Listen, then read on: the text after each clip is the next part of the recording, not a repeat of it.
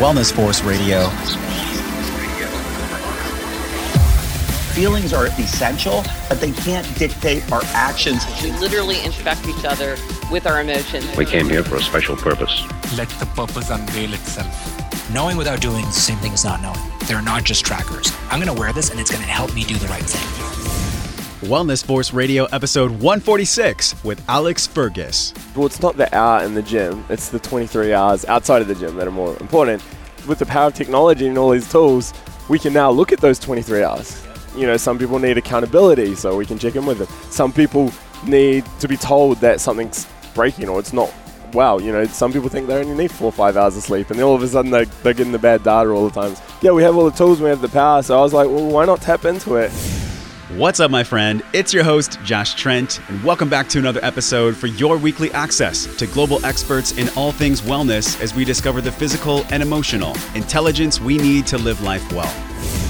On this podcast, we're bringing you an exclusive interview in our Stand Tall series with IntelliSkin, live from the Bulletproof Biohacking Conference with world-renowned health coach, fitness expert, and CEO of Alex Fergus Coaching, none other than Alex Fergus. Now, this episode is for you if you've been curious about tracking either with a Fitbit or your phone, or even a new ring technology called the Oura, which Alex and I talk about in depth, so we can cut to the chase on how to actually use tracking to get optimal health. And what I really like most about Alex, well, besides he's one of the coolest people I've ever met from New Zealand, he's always looking for the truth. This is a no-nonsense, no-fluff kind of guy. I know you're going to enjoy his take on the key pillars of health that really apply to all of us, specifically around sleep, which we can all use more of. And before we get into the show, I'm reminding you how important it is to boost your immune system during the holidays, well, every day. This life's so fast-paced. When we're living our max with the full schedule and workouts and stress and everything else the world throws at us, our immune system is working overtime and needs some support. This is why we partnered with my hometown superfood company, Organifi,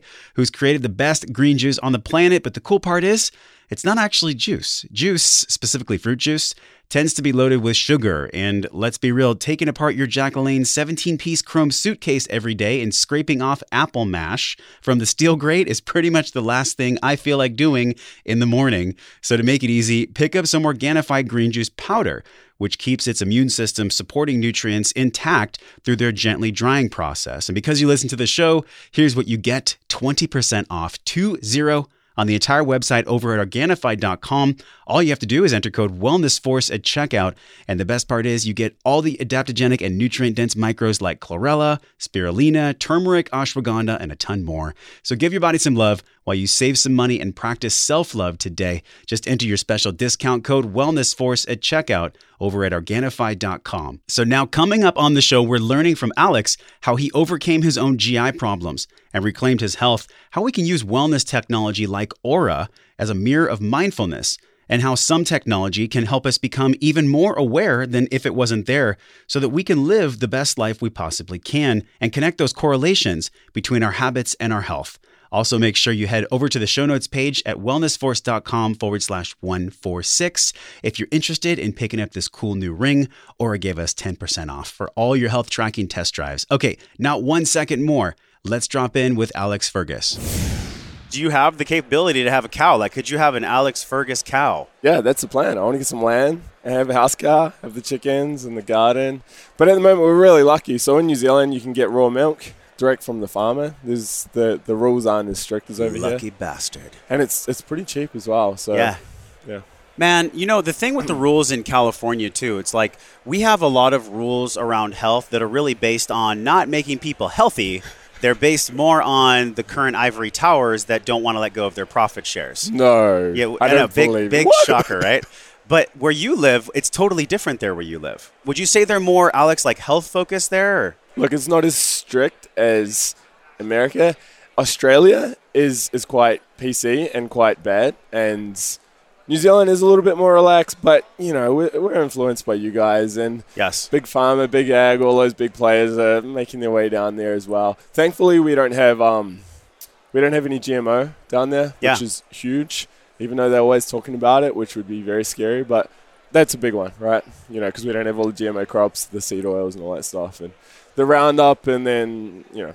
So that's a big plus. But we get so much rain, so we got so much grass, and we have so much dairy products and meat products, and we're kind of fortunate in that regards, you know. Well, it seems like for New Zealand, it's almost a world within a world within a world. It's kind of like its own island in the middle of a world that it created. You have your own personality, your own way of speaking. Were you born and raised there in New Zealand? Yeah, so I grew up in New Zealand. I was there until I was 20, 21. Got a job in Sydney at Deutsche Bank, a big investment bank. Oh, was that fun? And I was tempted by the devil for a few years there. No, it wasn't fun. In fact, on the internship, so I did a 2-month internship, and I remember calling my dad like 2 or 3 weeks in, and my dad was kind of a manager at a meatworks back in New Zealand, so, you know, he'd been there all his life, like working away at it, and I 2 or 3 weeks into this job, right, and I was like, this isn't me, I'm going to quit. He's like, it's a 2-month job, like hold on for the 2-month internship. So I was like, all right, left the internship, went back to New Zealand to finish my degree, and that was when the GFC hit, you know, 2008 kind of thing. Yeah, and then Deutsche Bank called me up a few weeks later, like, hey, we've cut the grad program. We're still taking on a few grads. You are one of the ones we've picked. You know, it's like a full-time job. We'll relocate you to Sydney, travel the world, do all that jazz. Starting salary is really good. Just finish your degree. And I was like, oh, my God, what do I do? Like, I don't really want to go back there. But at the same time, I'm not going to get a job anywhere, right? Yeah. Like, you know, so I continued going down the path. This is fascinating because you were getting like this financial growth, but you were kind of in a way almost, Alex, I'm feeling from you committing spiritual suicide. I mean, at the time, I kind of knew it wasn't right because it wasn't really me, and I had other interests elsewhere, specifically like fitness or performance and sports performance. But I needed a job, right? And I was young, I was single. It was an opportunity to travel, go to Sydney, which I loved. They paid me to go over there. We were going to Europe for 2 months. Like, I was like, why not? Yeah. And then it's very alluring. Yeah, right? Like tempting, huh? And especially, you're like 20 years old at this time? Totally. 20, 21. I mean, that's sexy when you're 20. Exactly, right? Corporate, you got the suit, you know, it's cool. And, but yeah, looking back, I don't know how deep you want to go with this, but I definitely was a lot more closed-minded and not really open to things around the world and how the world worked and all that. But I still knew somewhere inside me something wasn't quite right. But anyway, I soon realized when I got to that job, I was like, you know what? They pay a bonus out on this date. I'm going to leave the day after that. I'm going to hang on. I'm going to pay off my debt. I'm going to part-time. I didn't tell anyone. I was just studying fitness, like health and fitness part-time. Yeah. And I built an escape plan. And, the day I got the bonus, the next day I quit. And people were like, what the hell? You didn't even finish your grad program. We're going to Asia next month. Like, what? Hang on for Asia type thing. And I was like, no, I'm done. This was a huge shift. By the way, we're at the 2017 Bulletproof Conference. I'm talking with Alex Fergus from alexfergus.com. Alex has obviously a passion for health and wellness. But, Alex, when did you have the issues that you went through? You had some gut issues. You would not always be the picture of health that I'm sitting next to right now. We're going to look on Facebook, too. We'll do a quick Facebook Live. We're at the Aura booth, which, by the way, I would love to chat with you about the sleep tech on the Aura booth. But, man, when you talked about these thresholds you went through, Alex, is that where the gut health really started? I'd say it was a combination of things. Like, I was always into my sport. 14, 15 at high school, you know, I signed up for every sport I could, and I just loved sports. I never partied. I never had girlfriends or anything like that. It was just training. That's all I did. Wait, for your whole adolescence? Yes. No. Like seriously though, it was just training and competition. Like a New Zealand version of Rocky. You said it. So I was always training, and then I used to play rugby, and then at the end of my high school, going into university days, I was into rowing. So I think you call it crew over here. Yeah. I was obsessed with that, and it was just train like 12, 15 times a week, like 2-hour sessions. And the worst thing was I was a lightweight, right? So I was 72 kilos, which is 140, 150 pounds, right? And when I was younger, that was okay, but then I kept growing, and I had to diet all the time, right? Because I had to stay underweight. So a combination of excessive training, dieting all the time, the stresses and everything, that started. That planted the seed. Okay. And then that kind of that brainwashing around health and fitness and avoiding fat and all that, right? You do that during your probably most important years in terms of growth and that, where you're always on a low-fat diet and doing all that silly stuff. A couple years later, it kind of just caught up with me. And I was pretty sick. And I don't mean vomiting, fever sick. It was, 24, 25-year-old guy with no libido, no energy. The weekends, he just wanted to sit on the couch. You said on your Facebook page that your testosterone levels were abysmally low. 24, 25, and it was really bad. Like to the point where you were waking up and there was like no greeting. Seriously, yeah. Yeah. For a couple of years, I didn't realize that should have been happening. So You know what I mean? tracing it back, what was it, man? Why was the T so low? The chronic training, because rowing, right? We were doing 2 trainings a day, 5 days a week, and then a weekend we were doing racing regattas. Now, rowing training is intense, especially in New Zealand. New Zealand's got a really good rowing culture, but the coach who drives it, and he's a very successful coach, he's all about pushing, and just whoever's left will take them kind of thing. So you get thrashed, and I'm talking like 2-hour rows, you know, and then you go home for a few hours, and you come back in the evening, and you're doing sprints after like high intensity. What are you eating for all this Well, training? that was the problem. Because I had to keep my weight under, I wasn't eating. I was waking up in the morning, 4 or 5 o'clock in the morning. I was doing those 2-hour rows with nothing.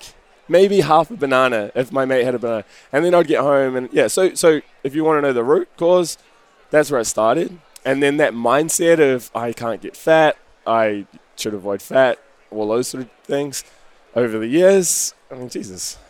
In a way, I'm glad it all happened so early in my age, because if it was happening now, oh, man, I'd be in a deep, deep hole, you know? Yeah, and now you serve so many people online through your website. People trust you for information, not just around digital health, but I believe really when I look at your work, man, it's all things wellness. You understand all those aspects, but it came, Alex, from your journey of nutrition, movement, sleep, like trying to figure that out yourself. Over the past 10 years, what's been some of the gems you've pulled from your own journey in eating, moving, and sleeping? Like, what are those 3 looking like for you now compared to what they look like for you in your 20s? Oh, it's radically different. Okay, so sleep. I prioritize sleep, you know, huge. Back then I didn't really care about sleep, and I always struggled with sleep. So, you know, if there's a dinner, I'll try and make the dinner earlier, or I'll try to say, hey, let's do a lunch instead. Like, how early is the dinner? You know, instead of like a 9 o'clock dinner, I'll be like, hey, let's do 6 or something, you know, 6:30 or something like that. Not that I go out much, but, you know, just little things like that. I just know I want a good night's sleep. Or mornings, you know, when I was still personal training in the gym, I cut all my 5 a.m.s, and then a few months later I cut all my 6 a.m.s, and then I didn't take on any 7 a.m.s just so I could have that time. So that's a huge one. Just prioritizing that and appreciating that 8-hour, 10-hour window is my time, and I want to sleep. So that's a big thing. Food-wise, yeah, wow, far out. We could talk for days. That could be an entire podcast on I won't just get food. into too much detail there, but obviously, you know, all the misconceptions around like low fat, the salt, all that stuff, you know, grains and all that. Like, I mean, I'm here at Bulletproof Expo, so most people here are well up to speed on that front. So, yeah, again, I won't go into too much detail there, but it's just back to the basics. Like, lots of quality food, meat, seafood, bone broth as well, like going beyond the traditional food of just meat and veg. Now I'm getting the bone broth, the organ meats, you know, things that I didn't grow up with, but now I realize are important. So, yeah, that's the food. Do you think it's possible, when we talk about the food, to have someone eat more of a paleo or ancestral health framework if they are a vegan or a vegetarian? When you look at the healing benefits of this, the actual bone broth you're talking about, these organ meats, all the things that have these really high purine contents, they're healing for the body. What do you believe is possible from a vegetarian or a vegan standpoint when we look at this ancestral framework? All right, so I think you can do it as a vegetarian. Yeah. You can probably scrape by. Vegan, and look, you know, people are probably going to be like, oh, this person's still No, healthy go for it, and all. man. We just want the truth. All right, Yeah. I think vegan dieting is far from optimal, and I think based on my own experiences and my research and everything I now know about food and wellness and everything, I think it's not a long-term approach. The amount of people I've worked with who have been vegan and have had a lot of health issues. I had one client, for instance, who was vegan, and she wanted to get into powerlifting. I used to do a bit of powerlifting, right? So she came to me for that, and she just couldn't get stronger, you know, just despite all the training tweaks and everything, we just couldn't get stronger. And one day I finally said, look, write a food diary, you know, just write down what you're eating, because she was raw vegan, right, like really strict. Anyway, she was eating like 40 grams of protein a day. And I'm like, you know, you train as a powerlifter. And then I was like, just have some eggs or something. And she's like, oh, I'll do it through nuts. But then, of course, she was getting all this gut issues. And I'm like, well, you know what I mean? It's just, I don't know. Yes. To be honest, it's not something that I've really explored deeply. And it doesn't appeal to me. I grew up on a farm. My dad grew up hunting and fishing. I go hunting and fishing. You know, it's not something I would do. But maybe it's possible, but from my experiences and understanding, I don't think it's a good way to achieve the best health. on a long-term scale. So when someone comes to work with you, I mean, what kind of people are attracted to your style of work? What's really cool is that you and I both met Nudge Coach when they first started. This is like 3 years ago. And I remember when we met at PaleoFX, we were like looking at each other thinking, you were there when it all started, like this digital health craze. Everyone, I believe right now in health, fitness, and wellness is trying to in some way get data and then make data and actionable coaching get married. You did this 3+ years ago. When did you actually start, Alex, in the digital health coaching field using wearable data to elicit behavior change for people?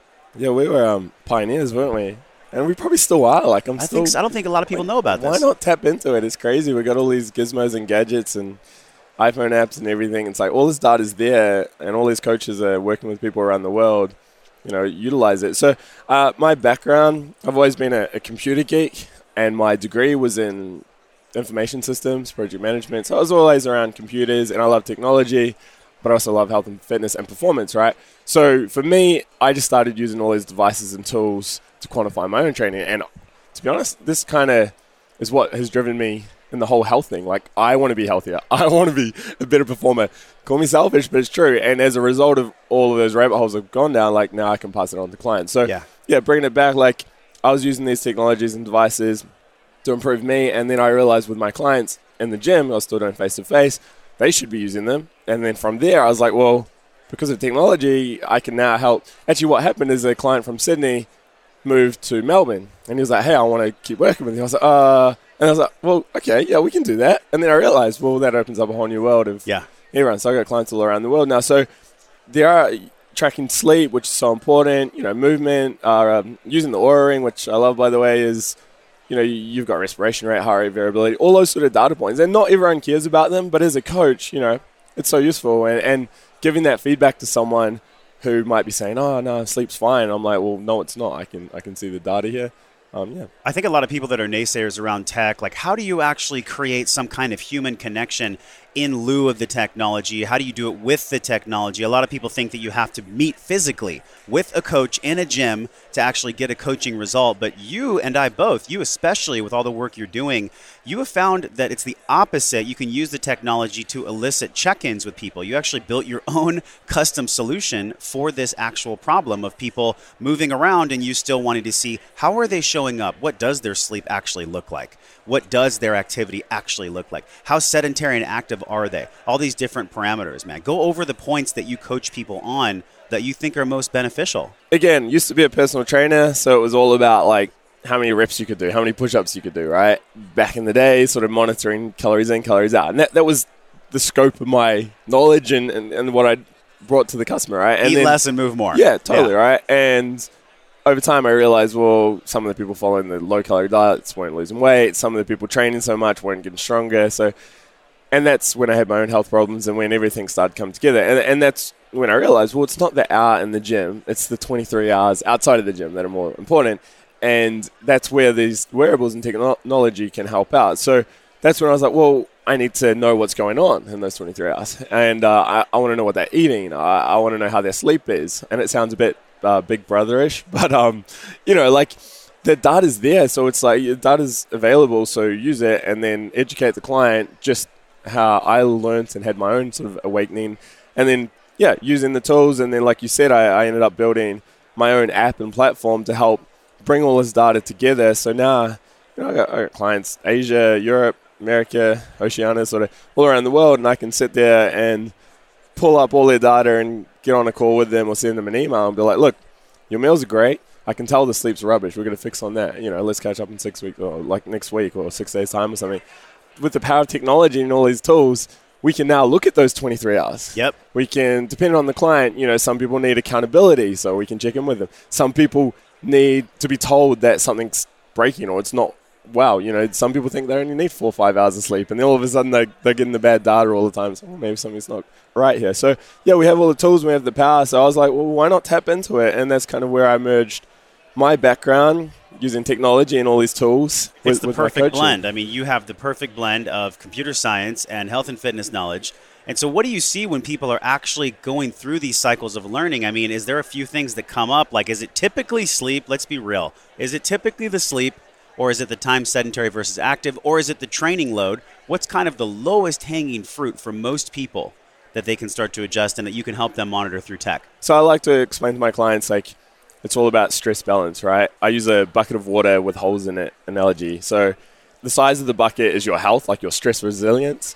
The water coming in from the tap is your stress load, okay? And then the holes in the bucket are the, recovery techniques, right? Okay, and I'll use a diagram and I'll send this off to clients when I'm explaining it. And I'll say to them, like, a lot of clients come to me for fat loss and things, right? And they're all about go, more training, less food. And then I'll turn them around and be like, look, let's just focus on health and kind of educate them that, like, fat loss is a byproduct of health almost, right? So it's like, look, let's take a bigger picture view. Let's focus on the health, and then the fat loss will come. And then the next thing is, all right, well, how do we fix the health? And that's when I get into the stress. And then so going back to the bucket, so it's like, all right, you've got this bucket. All this water's coming in. And that water can be from travel, emotional stress, financial stress, environmental stress, mold in the room, Wi-Fi, cell towers, all that sort of stuff. Chronic illnesses, gut dysbiosis, like we were talking about before. Training. People don't understand that, right? Like, I work with a lot of corporates and they're kind of like, I've had a long day, crazy meetings, I had an argument with my wife, I need to go to the gym. It's like, no, you don't. You should go home and have a nap or go, get a massage or something. So I explained to them how that all those things are stresses and they're coming into the body. And then the outflow, the holes in the bucket, you need to maximize those, right? So, and you got to keep that in balance. And if you don't, then of course that bucket's going to overflow and that's where you have health problems and everything like that. So I love the fact that you said fat loss is a byproduct of health. That is actually flipping the script, Alex, because most people seek out the fat loss first. Totally. How do you narrate that conversation around that? It's very, very difficult because sometimes, like, I've been through so much, right, with my own health journey. This is what I do. It's what I'm passionate about. I'm reading, I'm learning, I'm hanging out with people like yourself, and, like that's what I do. And then sometimes I forget that people are still eating their white bread bagels, skim milk, soy milk, egg white omelets in the name of health, right? Like, so you got to go right back to the basics and literally start with those basics. And I actually do that. I have like a little course. When a client comes to me, I'll put them on this course, and it's a week-by-week topic. And I explain to them that it's the way I learnt. It's one little thing at a time. There's my content on it. Like, I'll do a bit of a spiel about it. Then I'll link to some books and some podcasts, some documentaries, and then they can go away and learn about that. So it might be gluten, right? And then they can watch the What's with Wheat doco, and they can read the book if they want to, and they can just learn about it and be immersed in that world for like a week or two, or however long it takes. And then next week we might look at saturated fat. And then, because some of these people are still so far, it's crazy. I mean, you're working with well-educated people, and I'm like, there's such a disconnect. And it's not a fault of theirs. It's just the world, the society we live in. They're swimming in so much info. Yeah, right. And it's confusing, and they're reading the magazines and everything changes. So what I do is I just spend a lot of time on the education piece and on the empowering them, because I've found, like, you can give someone a protocol and say, follow this diet, follow this training program. And, depending on the person, they might follow it for a couple of weeks, couple of months, and then, of course, they'll come off it and they go back to the old ways. If they got results, maybe they'll stick with it a bit longer, or they'll eventually slip back. But what I've found is, if you can educate them, if you can teach them, like, awaken them in a way, then all of a sudden, they don't need those protocols. They don't need those maps. They know now when they go out to brunch or whatever, they're not getting the egg white omelet with the soy milk. This is exactly what we talk about on the podcast, Alex. It's really like discovering this continued learning, man, of this physical and emotional intelligence. What you're talking about is all these people are swimming in a sea of information, right? They come across your info. You're actually linking to sources that you've done the diligence on. You personally have looked at these peer-reviewed studies. You personally have actually done the work and vetted out kind of the bullshit so these people can trust you. So what are the common misconceptions specifically around sleep? A lot of people dive into sleep. They don't use any wearable. I'd love for you to tell us, man, your experience with Oura. You're one of the key guys that is actually working with Oura on the coaching platform. Tell us about sleep, man. Like, what are the misconceptions about sleep? I think sleep right now is probably as big of a topic as the ketogenic diet. But what do you believe is the misconception around sleep? How much do we need? How much do we not need? What do you think about that, man? If there's only one takeaway from this whole conversation, it should be just focus more on sleep, like prioritize sleep. And in fact, like, I truly believe that if someone fixed their sleep and had quality sleep and kept the same diet and everything else, they'd probably start turning their health around, like, just with that one change alone. Like, that's how powerful it is. Forget about, fad diets and supplements. Fix their damn sleep. So anyway, misconceptions. The first one is a lack of understanding of how important it is. I was in Olympic training camps, like development camps kind of thing in my youth. Like the goal was the Olympics and all that. Like I was super serious about my sport, right? We had all the supplements, we had all the fancy coaches and the training bikes, all that sort of stuff, right? Training programs and everything. Told what to eat, which is all wrong anyway. But we never focused on sleep. You know, like, it's like, why? At an Olympic training facility? Well, it was kind of like the development. I was never It was like a pre-camp. Yeah, it was like, Okay. you know, they sort of monitored you and caught up with you every few weeks and stuff. But my point is, I was obsessed with performance and I wanted to be the best of the best, right? And this is what I did. I spent my spare time, even at university, I was doing electives in sports science and stuff because, you know, so at that age, wanting to be that person, I knew so much about diet, which, again, most of it was wrong. I knew so much about training. I was spending all this money on supplements and stuff. I didn't care about sleep. And it's like, why the hell not? And then I see that now with everyone. Like, I have clients come to me, corporates, and they're like, I need to lose weight. I signed up for this boot camp. I'm taking this fat burner. I'm following the ketogenic diet. I'm like, oh, yeah, well, how's your sleep? I'm like, oh, sleep. What? It's like the missing element. Yeah, it's like, all right, well, so, yeah, to answer your question, the misconception, the biggest one is that lack of understanding. Yeah. In my education sort of series, when a client comes to me, I spend a couple of weeks on sleep, like over a few months, you know, we do the benefits of sleep. And the amount of people that come to me were like, wow, I never knew that, like, sleep was so important. It's almost like in our current paradigm, we're all so busy and everyone's doing so much that it's almost a luxury. Doc Parsley talked about this on the podcast, right? It's a luxury to give yourself permission to just go to sleep. And you know, it's interesting, Alex, these supplement programs, these training programs, even a gym membership, all those things cost money and take up your time. But sleep is free. Yeah. Nobody's charging you to go to bed, right? But what do you think is the roadblock, though? I believe it's more of a mental roadblock. When I was looking at sleep data through Fitbit, I found that it was fairly accurate. When I look at what Oura's doing, and I see the sleep cycles and how just detailed it is over the course of time, have you seen Oura Ring in comparison to Fitbit be something that people can really trust to elicit that long-term behavior change and honestly give that permission to sleep? I have. I've experimented with a few wearables, and that was always the concern early on, like, you know, you wake up in the morning and it said you were awake 5 times. And I was like, oh, I don't think I was. Or it said you were asleep all night and you knew you were awake for an hour. And you're kind of like, how reliable is it? And, of course, you know, what do I do now? That inaccuracy kind of, you discredit the whole app and the technology. That was at a point where I didn't really recommend to clients for those reasons because it was kind of like, I wanted to know about their sleep, but I knew it wasn't that accurate. And so the Oura Ring changed that because it is very accurate around sleep. So now as a coach, I can tap into that information and be like, all right, well, you actually did get X amount of hours sleep, but I see that you're not getting any REM sleep and you're waking every 90 minutes. All right, let's go off and do a sleep apnea test. You know what I mean? Like, it gives the coach a lot more power.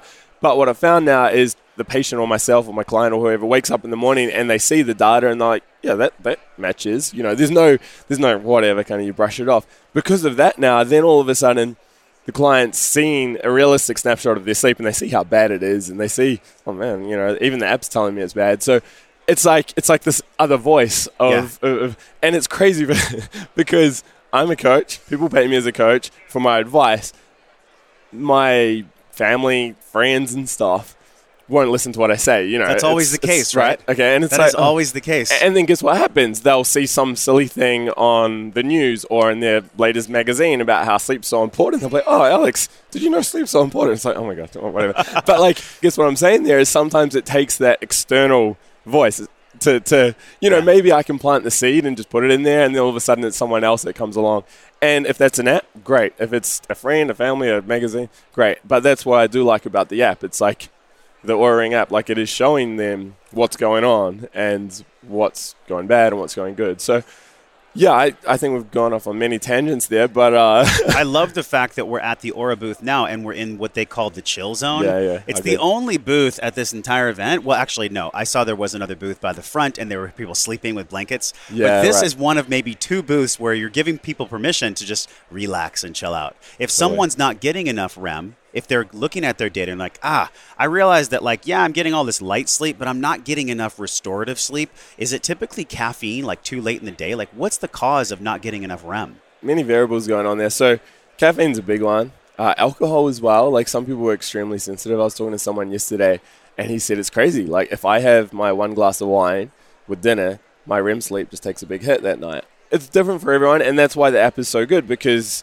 you can kind of see these patterns and correlations emerge. And I hear there's going to be an update coming out where you'll be able to sort of make tags on certain days. You know, like today I had alcohol, and then over time you'll be able to see correlations, which will be absolutely amazing. People don't want to look at that, though, because that means they'd have to stop drinking their wine. I want to look at that as a coach and as a biohacker myself. But, yeah, I mean, REM sleep. So stimulants, breathing. Breathing, I found, is a big one. So I've been playing around with, like, mouth taping for the last year or two, using the nostril expanders, like the turbines and stuff. And when you say mouth taping, you mean physically putting tape on your mouth. Mm-hmm. What's the point of that? It forces you to breathe through the nose. So you don't get the dry mouth. And then the nervous system shift to the parasympathetic? Yeah. It's something that I learned about early on, or about a year or two ago, and I was like, I'm going to try that. My sleep has improved so much more as a result. And I've never taken a deep dive into it yet. It's one of those things that, like, the way I do it with my blog is I'll immerse myself in one topic for a couple of weeks, and I'll learn everything, and then I'll put an article out, and then I'll move on to something else. So it's kind of, at the moment, I'm like, I know there's something to it because I've seen it, and I've seen it with my clients, but I don't know all the science and all that sort of stuff to explain it. Saying that, I was sitting here yesterday just chilling out, and one of the Aura team guys was talking to a dentist who is a snoring expert, and he was all for, like, nose breathing and mouth taping and, you know, jaw realignment and all that sort of stuff. And how, like you said, how it completely changes your sympathetic, parasympathetic state. Like, it's not just, waking up with a dry mouth. It's everything. And so, for instance, I had one client, her Aura Ring data was coming through, and every sort of 90 minutes, which is kind of like a typical sleep cycle, she was waking up, all right? And so she was waking up about 7 times a night, started with the mouth taping. And now she started waking up, like, gasping for air, almost choking. You know, so by the way, mouth taping, look into it a little bit before you go out and tape don't your whole go tape your mouth right now, listen to the podcast. But explore it. Explore it, And you can actually get a gel that you just moisten with your tongue and it opens up because, you know, like sometimes it can be a bit scary when you wake up in the night, gasping for air. Okay. But anyway, so she started that. And, the first few nights she was waking up and she'd ripped it off, like, unconsciously, or she'd wake up, like, suffocating, ripping it off. And it took her a few weeks to kind of retrain her to, like, breathe through the nose, you know. And then all of a sudden we saw it in the Aura Ring score. Like, she wasn't waking up all the time. She was staying in that deep sleep cycle longer. And so she went off and did a sleep apnea test. She had mild sleep apnea. So it's like a tool that gives you all this information, gives you a coach information. It's cool information as well if you're into the gadgets and geeky sort of data. But then all of a sudden it can, and I probably shouldn't say this, I'm not going to say it actually, but it can suggest maybe there's other issues. Well, you can say whatever you want, man. This is Wellness Force. You can go anywhere. Because it's not a medical tool, right? Mm-hmm. So, and that's why they'll never say it can diagnose sleep apnea or whatever. But it can give clues, and then maybe from there, if you're working with a coach, maybe the coach can be like, hey. Yeah, Alex, this is how I've always defined digital health and wellness tech. It's little mirrors of how we're showing up. It's little mirrors of mindfulness, whether it's sleep or activity or anything else. You're just reminded by seeing your data, that's actually how I'm showing up in my life. These are truly my health behaviors. Would you say that the data never lies? It's just another tool, right? Like, I think you'd be silly to rely 100% on these data, like the apps and stuff. You know, looking at HRV, heart rate variability, and, you know, how it might spit out saying you shouldn't train today. You know what I mean? Like, but you might feel $1 million. Use it, but the body knows best, I guess, right? And actually what I try and do with all my clients, and even myself as well, is I'm trying to get the person, the individual, to become reconnected to the body. You know, we'll talk about appetite and leptin resistance and all those sort of things, and saying how the body will tell you when it's hungry type thing. Like, just because you're conditioned to eating, 6 meals a day doesn't mean the body needs that, or whatever it may be, So a lot of what I'm doing is just trying to get the individual back in tune with their body, and that's where the app can help them, because it can, they might wake up thinking, I feel a bit flat, and then the app's showing, you had a really bad sleep. It's like, okay, well, this is what it feels like. Maybe that's a bad example because that's quite obvious. But you know what I mean? It's like if you're learning to drive a car and you go out on your own and you have no speedometer, you have no driving instructor, it's just you, like, shit, I took that corner way too fast. I nearly killed myself or whatever. It's going to take a while to get up to speed, right, and get all that feedback. And you may kill yourself in the process, right? Where all of a sudden, if you're in that car and you've got an instructor beside you, you've got a dial in front of you telling your speed. You've got signs on the road saying you should take this corner at 80 miles or 80 Ks or whatever you are over here. You know what I mean? Like, it's going to help you get up to speed much faster. And that's where coaches and things like the app and all that can help you. And then once you know how to drive, you could probably remove a lot of those. How often do we, when we're driving, look at our speedometer, look at our oil temp gauge, look at all these gauges? We just get used to them, and we know kind of it's a tertiary thing. If we need it, it's there. And that's kind of what I'm hearing from you about these devices. You talked about this dashboard. I love this dashboard analogy, Alex. What do you think is the dream dashboard in the next couple of years? Like, what does that look like to you, somebody who's been exploring this digital and wellness space for a long time? Is it a combination of any kind of biosignature on a readout, or what is something that's actually going to make the consumer empowered and not overwhelm them when we look at a dashboard? Yeah, you touched on a key point there, like the overwhelming them. So right now, I think ideally there would be two dashboards. There'd be one for the advanced people like myself, maybe yourself, and athletes and just biohackers, and then there would be a more simplified one. Now, as for what would be on that dashboard, it's crazy because what I'll say right now, like half of the things I probably didn't even know about a year or two ago, right? So I know in a year or two's time, I'm going to look back and be like, well, that thing's useless and this should be in here now. So anyway, I mean, what I'd love to see on that dash would be your sleep, like a breakdown with your sleep. Again, the average Joe who just wants to know the basics, maybe it's just total sleep time with a rough sort of deep sleep wake time. The more advanced person, they might see, and this is what the Oura does, by the way, they might see your HRV throughout the night, respiration rate throughout the night, heart rate throughout the night, all those sort of metrics, plus your REM and all that. So the sleep one's huge. Yeah. I do like body temperature. I think body temperature tells a lot about the body, thyroid health, and in particular, not just the number, but the changes, day to day. Can you talk to us a little bit about that? I haven't heard that being on a dashboard before. It's something that's kind of not really spoken about in these circles. Like, people get into heart rate, respiration rate, heart rate variability, but no one really talks about temperature. And so lately I've been learning a lot about thyroid health. I've had a lot of clients come to me with thyroid problems, and I used to sort of brush it off like, it's an adrenal issue, it's a gut issue, but I'm realizing now, like, if you can fix that metabolism and their thyroid health, it's quite an important player in the game. And so I've learned a lot. And looking at how your body temperature in the morning does a pretty good indication of your thyroid health. And in fact, there were doctors, in the 60s and 70s who, back when lab testing was quite expensive, they would just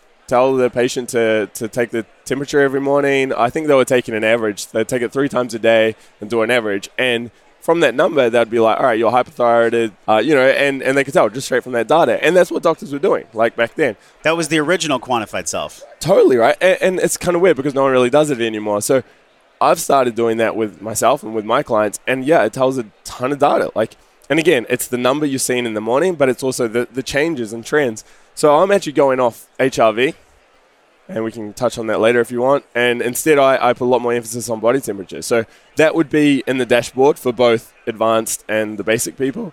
And the advanced, maybe you're seeing temperatures throughout the day and throughout the night, because that's interesting as well. But for the average Joe, it would just be the morning temperature. So that would be in the dashboard. What else would I put in there?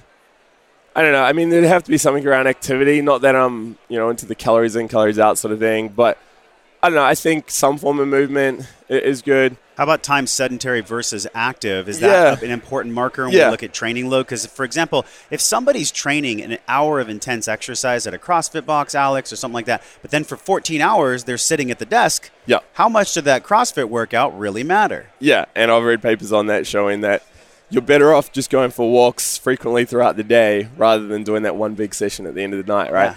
Yeah, I think that's a big one, and that is something that I'm looking at. Originally, it used to be like walk X amount of steps, like 8,000 steps a day. And that wasn't to burn calories or anything like that. It was just to keep people active, because I did have clients, and I do have clients who wake up in an apartment, they take the elevator down, they get a taxi or an Uber, they sit in the office all day and they go home. Like, they literally do 1,000 steps, right? They sit so they can wait to sit again.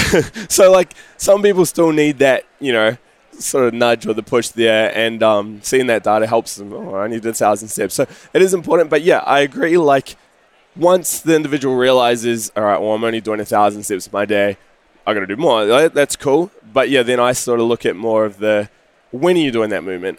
Trying to break up their day. And so, for instance, myself, like, I spend a lot of time at a computer. Unfortunately, I got out of the office job to get into fitness, and now I'm back behind a computer all day. But I have, like, a kettlebell beside my desk, and I have a chin-up bar in my garage, right? So I use the Pomodoro technique, like 25-minute bursts and stuff. And every break, I'll just do a few swings or a few get-ups. So you're doing like little movement snacks. Yeah, This is what Dan Party's talked about. Yeah. So it's continuous movement. Would you say it's every hour for this continuous movement? So for my clients, I'll say every hour because it's simple. With me, with how I work and structure my day, Pomodoro technique is a 25-minute burst, and then you have a few minutes off. So I've got a timer going, 25-minute ends. I'll typically do something in that 25 minute. But however, if I'm deep immersed, maybe in a podcast call or research, sometimes I might go straight into another one. But for me, it's just seeing that kettlebell there. I'll just do a few goblet squats or swings, or going out to, I do a lot of gardening and stuff, going out to the garden, right next to my garden or the greenhouse is my chin-up bar, so I'll just do a few chin-ups, or I'm waiting for my fiance to do it here while I'm in the car, and I'm like, I'll just do a few deadlifts, right? So it's just a movement, and I'm not saying that you have to do chin-ups and get all the tools. Right. It can literally be, for an office worker, just walk down to the water cooler and back. It's just to get up and move. I don't think it's end of the world type thing, but I do think it is important. And for most people, when they get the energy and they improve their health, all of a sudden they want to move more anyway. And then that's when the fat loss comes, because you talked about this earlier in our conversation. If we chase the health parameters, how do we optimize our health? The fat loss will come. But yet, paradoxically, if you chase the fat loss, the health will not show up. So I loved where we've gone in this conversation, man. I do want to get your take on HRV. We had Jason Moore on the show with his course, phenomenal course. I'd love to get your explanation as we wrap the show here at Bulletproof 2017 Live. What do you feel that HRV looks like now compared to how it will impact health and wellness in the next couple of years? So I know Jason, good guy, and I've used his app for a long time, many years. I was tracking HRV when I was bodybuilding, and I still wasn't really into health and everything, but I learned about HRV through some powerlifters, and I was kind of like, oh, yeah, cool. I even used to have all my clients track it and measure it each morning. I put a lot of emphasis on it. But I found a few issues. And again, as a performance athlete, as a biohacker, awesome tool, run it. For the mass market, maybe not quite ready yet. Or maybe... What would make it ready? So the problems I had with HRV was the inconsistency of tracking in the morning. So you had to get up, you had to put the strap on, you had to sync the app. I'd have connection problems some days. It's a lot of friction for people. Oh, man, totally, right? We got to make this technology seamless and easy. So the key thing with HRV is you need consistency in the data and the monitoring. You always take it each morning. What happens if one morning you get up and you left your strap in the living room? So you got to get up and move and put it on there. Whereas usually you do it in bed. That can eat into the data or cause inaccuracies in the data. What happens if one morning you wake up and you need to go to the bathroom? So originally I'd always be looking at the day-to-day changes and be like, oh, you got to slow down. I soon realized, you know what? Let's forget about that. But I'm still going to look at the trends because hopefully those inconsistencies will wash out and you'll see the trends. And that was my approach for a while with most of my clients. And now I'm not even doing that anymore. I'm just like, you know what? If you're feeling better, if your sleep's better, if your temperature's on the rise, then I'm happy. Now, more of my advanced clients who want to go a little bit deeper, sure, we might tap into it and they'll use the advanced things. But again, I don't want this to be a promotion about Aura, even though we're hanging out in the Aura tent here. Hey, we're in the chill zone. Come on. Yeah. So now the Aura Ring is measuring your HRV throughout night, throughout nighttime. And so that's happening at a consistent time. We all sleep. You don't have to worry about doing anything or syncing anything. So it's giving a good average and a good number that everyone's getting if they got the Aura Ring. So for me as a coach now with my clients using the Aura Ring, great. It's another metric. Do I put a lot of emphasis on it? Not particularly. Should I? Probably. But I've just found for where I'm at and the clients where I'm working with, they don't quite need it yet. And what I'm hearing from you about this dream dashboard is there's two of them. There's one for the elite pro, there's one for the everyday consumer, and we're looking at HRV, sleep, temperature, and movement. Those are the things that people really need to pay attention to because those are the health parameters that'll give them that fat loss as a byproduct, man. I've really enjoyed where we've gone in this conversation, and I want to get your take on wellness. How would you define, for Alex Fergus, what is your definition of wellness? I think here, biohacking and everyone's into all these gadgets, I think that's great. But the deeper I go with all this and the longer I'm in this world, the more I realize, all of this is a distraction. It's useful, but we don't need it, right? It's pretty simple at the end of the day. And that's where I'm going with my own health and even what I do with my clients now. Because I know you load them with too much it can scare people off. And then all of a sudden they're doing all these things and it's like, oh, I just want to be healthy. So wellness, it should be very simple. It should literally be, you feel good, you're disease-free, you don't have aches and pains, you have libido, like for a long time, 70s, 80s, there's no reason why you shouldn't have libido at 70s, 80s. And you're active, like you want to move. You don't force yourself to move. You don't force yourself to go to the gym. You go for a walk with the dog and the dog starts running around and you want to play with the dog. Like if you're ticking those boxes, you want to move, you have libido, and you feel good, like that's really all we're trying to do, right? Yeah. Like that's all these things are trying to do when you stop and think about it. So, sure, some people might say, oh, it's a great HRV with a good sleep score. But in reality, like, why do we want those things? We just want those things so we can look good, feel good, and live a happy, healthy life, right? Man, Alex, been so fun to talk with you and just honestly get to know you and your work over the past year plus since I met you at PaleoFX. What are you most excited about for next year? What's going on? Where can people learn more about you? Give us the scoop on Alex Fergus. All right, so from a personal level, I'm getting married next year, so congratulations. High five going on there. So I'm excited about that. Hoping to buy some land and then build a bit of a healthy home in New Zealand. I'm really pumped for that. Like, I know a lot of people say building's stressful and it's going to be expensive and, it's going to be much longer before we get in there. It's a lot of movement snacks. Yeah, right. It's going to be fun and I want to raise a family in a healthy environment. I know I'm going to learn a lot, which in turn will help clients to provide content, so it sort of taps into business there. And I'm excited for that. That's what's been driving me for the last 5-6 years. I mean, I think you asked yesterday, like, what do you want and what's driving you? And I was like, I just want my own house without debt and be semi-self-sufficient, have my own food, have my own house car, have my own gym, have a massive library with all my books and have some time, a little bit of cash, obviously. You need the cash. But that's what I want. And then you're like, well, what's driving you for that? And I was like, well, my children. But I didn't even have kids yet, right? Sure. But it's like I just want this environment for them. And so, I'm excited because I'm getting closer and closer to what I've been working on for a few years now. So that's exciting from a personal side. From a business side, oh, man, to be honest, like I was up all night last night thinking, do I get into podcasting? Do I get into the video logs? Do I disconnect from social media? Do I just write a book? So God knows what's going to happen, man. Maybe I'll take up tennis and be a tennis coach next year. I got no idea. But, my blog, like I made it clear that it's alexfergus.com for a reason. Because it's what I'm learning and what I want to share. When I start building a house, you're going to see articles on there about like healthy building materials. When I have a baby, no doubt you'll hear about baby formulas that are healthy. So it's just my life and what I'm learning. I'm sharing it with people. And it's great to do. But maybe I need some business coaching as to well, this is what I appreciate so much about you, man. And this is why it's been so cool to get to know you, Alex. You are a continuous learner, my man. And at this intersection of physical and emotional, I feel like you are one of the guys who is actually doing the diligence to find what truly works. So thank you so much for what you do, man. Coming on the show. Really enjoyed having you. That was great. It was really fun.